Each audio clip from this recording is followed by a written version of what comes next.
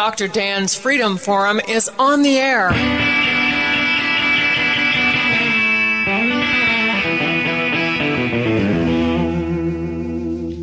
Never send to know for whom the bell tolls. It tolls for thee. Dr. Dan's Freedom Forum is a call to arms for those American patriots who, in the tradition of our founding fathers, will stand up now to defend the Constitution and the liberties that it guarantees to each citizen, to each of us. That is our mission, to explain in a clear and concise manner the direct effect of each issue on the individual, on you personally, not some anonymous being in a distant place, and to define in no uncertain terms the consequences of inaction. Let the battle begin. This is Dr. Dan. We're back with Keith Broders, founder of the Constitution Club. Again, the website, constitutionclub.ning.com. We talked about the Constitution being a contract among 13 sovereign states who came together to form an entity called the federal government to perform 18 enumerated tasks, Article 1, Section 8, the enumerated powers, and that's it. They further indemnified or protected themselves, I should say, with the 9th and 10th Amendment, which basically say that any powers not given to the federal government nor prohibited to the states remain the powers, the just and lawful powers of the states themselves. And that is really a most important thing. And not only are the states, by the way, because of recent decisions of the Supreme Court, not only are the states free thus to do what they want, individuals are also covered by the 10th Amendment. So the 10th Amendment does cover individuals and states against the power of the federal union.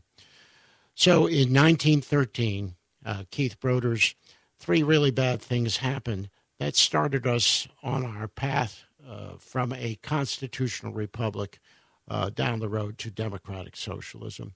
And that was the 16th Amendment, 17th Amendment, and the Federal Reserve Bank. The 16th Amendment allowed for the direct taxation of the income of individuals by the federal government. 17th Amendment allowed for senators, instead of being appointed as representatives of the state, to be voted on by popular vote, which basically turned the Senate into nothing more than another House of Representatives on a different scale. And the Federal Reserve Bank, which allowed the federal government to borrow unlimited sums of money, to have currency that is not backed by anything at all, fiat currency. So as an educated person, as an educator who has educated himself in the Constitution and the philosophy of the Constitution, Keith Broders, let's talk about 1913, a very, very bad year for our constitutional republic. Let's start with the 16th Amendment. I don't think necessarily it's the most important one of these, but it is certainly important. If you go back to the Constitution, originally the power to tax, the Constitution prohibited direct taxation. And that's exactly what the income tax is. It's a direct tax levied upon the people by the central government. What the Founding Fathers had in mind was that the taxes would be collected from the states, not from the people directly. The states would serve as a buffer. The states would collect taxes, and then the state would basically pay their pro rata portion of the monies needed to fund the government. So the people were insulated. They were protected by their states basically protected them from the abuse of power by the central governing authority. Taxes and representation were to be apportioned among the states according to their respective populations. Well, this is a constitutional provision which was scrapped in favor of an amendment that allowed income to be taxed. The word income is not even defined. So even if you go to the IRS today and you ask them, well, what is income? They can't tell you. Basically income is basically any money that you receive that they want some of, they want to control. As a matter of fact, something I found very interesting. I did some research on the national debt clock the other day, and it said that last year the national government collected $3.4 trillion in income taxes from individuals and corporations and payroll taxes. And out of that $3.4 trillion, $3.1 trillion was spent to pay the interest on the national debt. That means virtually every dollar collected by the federal government did not go to fund the government. It went to pay the bankers their profits. And so, the only reason that we have taxes today, it's not to generate money, it's to control the people. If we didn't have debt, there would be no need to have taxes. And so, going back to the original plan of the Founding Fathers, they wanted the states to be the people that would be basically deal directly with the people. They would tax the people according to their own pleasure in order to fund the legitimate powers of the government. And now, what are the legitimate powers of government? It's to pay the debts, it's to provide for the national defense, and the general welfare. Well, what is general welfare? General welfare is something that benefits everyone equally across the board. If there's a program that benefits one group of people at the expense of another, that's not general welfare. That's specific welfare. That's the redistribution of wealth. That is nothing more than theft.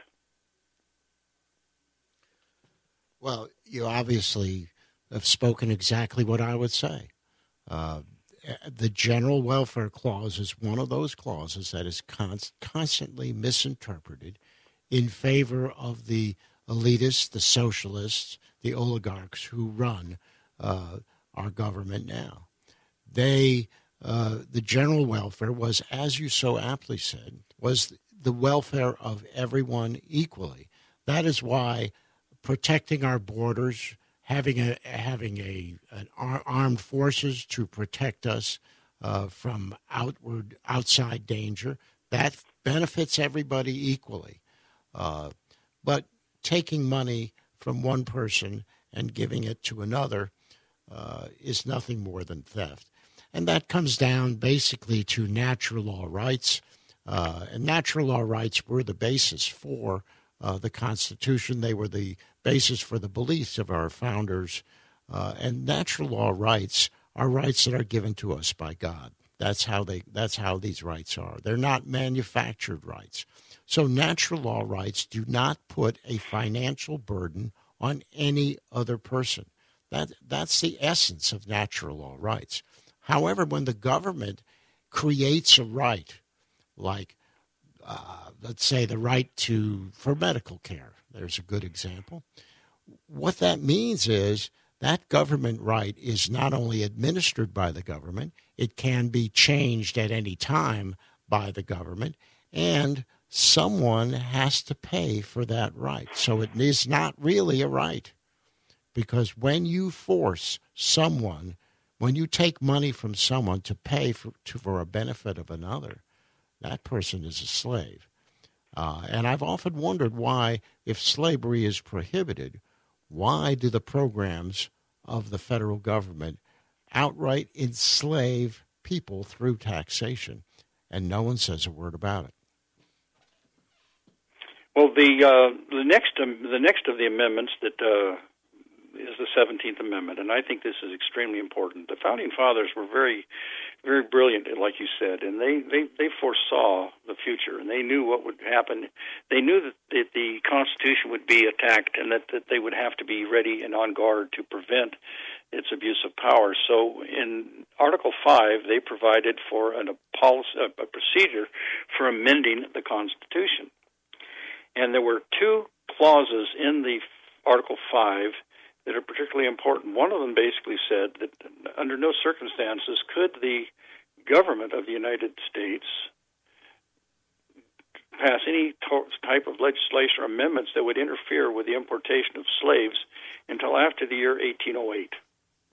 They realized that in order to get the support of the southern states, they would need to include this in the Constitution to more or less assure the southern states that they would not interfere with the institution of slavery for 20 years. But the very final words of Article 5 basically state that no state shall be deprived of its equal suffrage in the Senate without their consent. They knew that the enemies of the Constitution would try to strip the states of their sovereignty by taking away their representation in the Senate. I really believe that if the senators were chosen by the states like they were initially, they would have the ability to stand up and prevent the House of Representatives from spending money so impulsively on things that are unconstitutional. I don't think that we would have national seatbelt laws and national helmet laws and a lot of these other laws if the state legislators would choose the senators could block these acts. I think there'd be a lot of things that would not have made it through. I don't believe that Obamacare could have been passed the Senate if the senators were chosen by the legislators in the states rather than by the people at large. You said it very accurately. The House, we don't have a bicameral legislature anymore. We have a House of Representatives and a Senate that both represent the same constituency. The people elect the senators. The people elect the senators and the House of Representatives. It's a situation where we have a potential for a tyranny of the majority because the check and the balance has disappeared. What's really important about this is that when you have direct election of senators, that means money to fund their campaigns will come from outside the state. Recently, in a campaign in the state of Georgia here, I believe that somewhere between 90 and 95% of the money that was donated to one of the candidates came from outside the state of Georgia. So that's a direct influence that should never have been brought to bear. Under the original Constitution, those two senators from the state of Georgia or any other state should represent only the interests of the state they come from. And that's not possible if most of their campaign funds are coming from outside the state. Well, that's right. The seats in the House of Representatives and the Senate are purchased with dollars contributed by Wall Street corporations and London bankers. And the people basically, most of the money that is spent on the media. And the media basically is helping to get the people elected, and the people who get elected owe their soul to their financial contributors. And so the people that are elected to the Senate, their primary job is to position themselves to get reelected, which means that they need to basically be answering. They take their marching orders from the financial elite. And so by taking the money out of politics, we take away a lot of the potential corruption. Now, in terms of the ratification of the 17th Amendment, there were some irregularities, were there not? Well, I think there were, and I that's one thing I'm not. Maybe you can elaborate on this a little bit better than I can as far as some of the irregularities. I know that in the case of the 16th Amendment, that it was not lawfully ratified. Perhaps you could share your position as far as the 17th Amendment and the irregularities associated with it.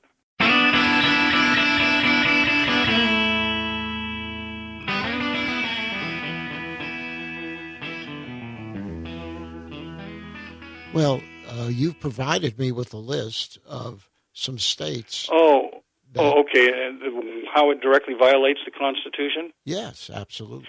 Well, say, for example, Article 4, Section 4, says that every state shall have a Republican form of government. Well, in a Republican form of government, the people who make the decisions are not the people at large, but they are people selected by the people at large. In other words, it's the representatives of the people are voted upon, and those individuals make the decisions. And so if we had a true Republican form of government, it would necessitate the indirect election of senators rather than the direct election of senators that we have today. So that's one of the places where the 17th Amendment contradicts and violates the Constitution itself. I mean, the 17th Amendment also, basically, again, it says that no state shall be deprived of its equal suffrage in the Senate without their consent. Well, when the 17th was ratified, there were 36 out of 48 states that had said, yes, we are willing to give our consent to give up our representation in the Senate. Well, there were 12 states that did not give their consent. Well, according to the provisions of Article 5, it says no state, not even one state. If one state did not give their consent, then the 17th Amendment could not lawfully be ratified. The fact of the matter is, Utah was one of the states. There were two states, Utah and Delaware, that flat out rejected the amendment when it was proposed to their state legislatures. And there were 10 other states that just did not take any action at all. Well, all of those states were denied their equal suffrage in the Senate, and they never gave their permission. So this clearly is a violation of Article 5.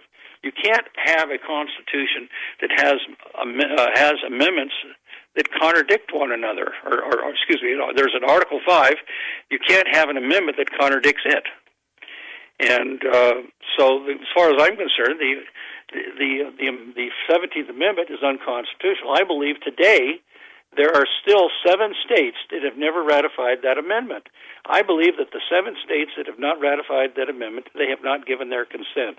And because they have not given their consent, I believe that they have every right to nullify the 17th Amendment in their state, just like the northern states passed liberty laws to prevent the implementation and enforcement of the fugitive slave law. Some of the states that have not signed or have not given their consent to the 17th Amendment include Utah, Kentucky, Mississippi, Georgia, Florida, South Carolina, Kentucky. These states, I believe, basically should just tell the government that, hey, we don't care what you say. We are going to nullify the direct election of senators in our state. The next time we have a senatorial election, we're going to handle it. And if we need your help, we'll ask for it. That's the basic philosophy that I have, is that everything that can be handled at the county level should be handled at the county level. Everything that can be handled at the state level should be handled at the state level. And I believe that the federal government has no reason to come into a state unless they're invited in to handle a problem that the state cannot handle on their own. I don't believe there's any reason to have national parks. I believe that the states can handle it. And if they can't handle it, then they can ask for help. Well, you've raised another very, very sore point, especially to people of our area here, and that is the U.S. Forest Service, the national parks, the TVA. All these government agencies do is steal land from the people and prevent the people from using their land, using this land the way they should.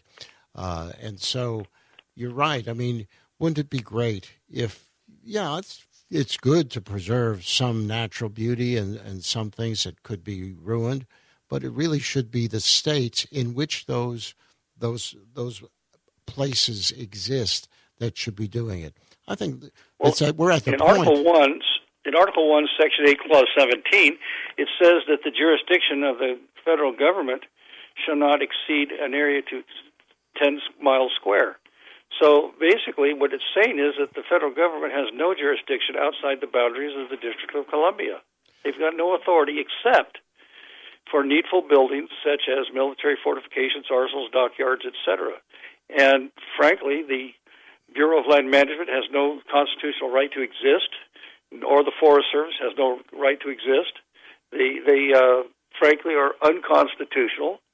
And you take a look at one of the things that happened during the summer of 1787 was something called the Northwest Ordinance. And in the Northwest Ordinance, a concept was introduced called the equal footing doctrine. And basically what that was saying, that any state that would join the Union after the original 13 would be admitted on equal footing, that they would have the same rights and responsibilities of all the other states.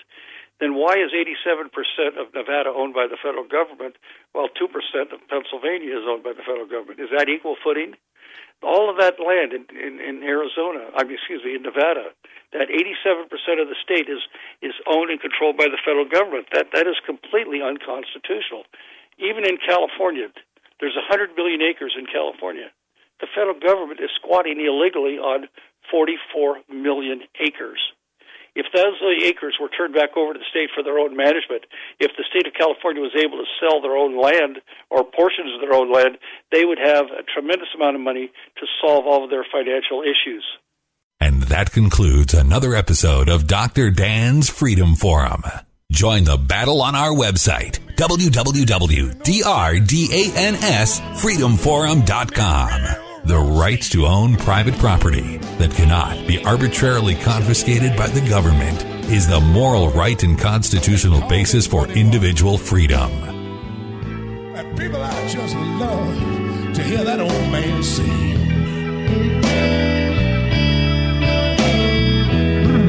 Wait. Yeah, when I play the Hoochie Coochie Man, I get joy in everything. Everything gonna be all right this morning.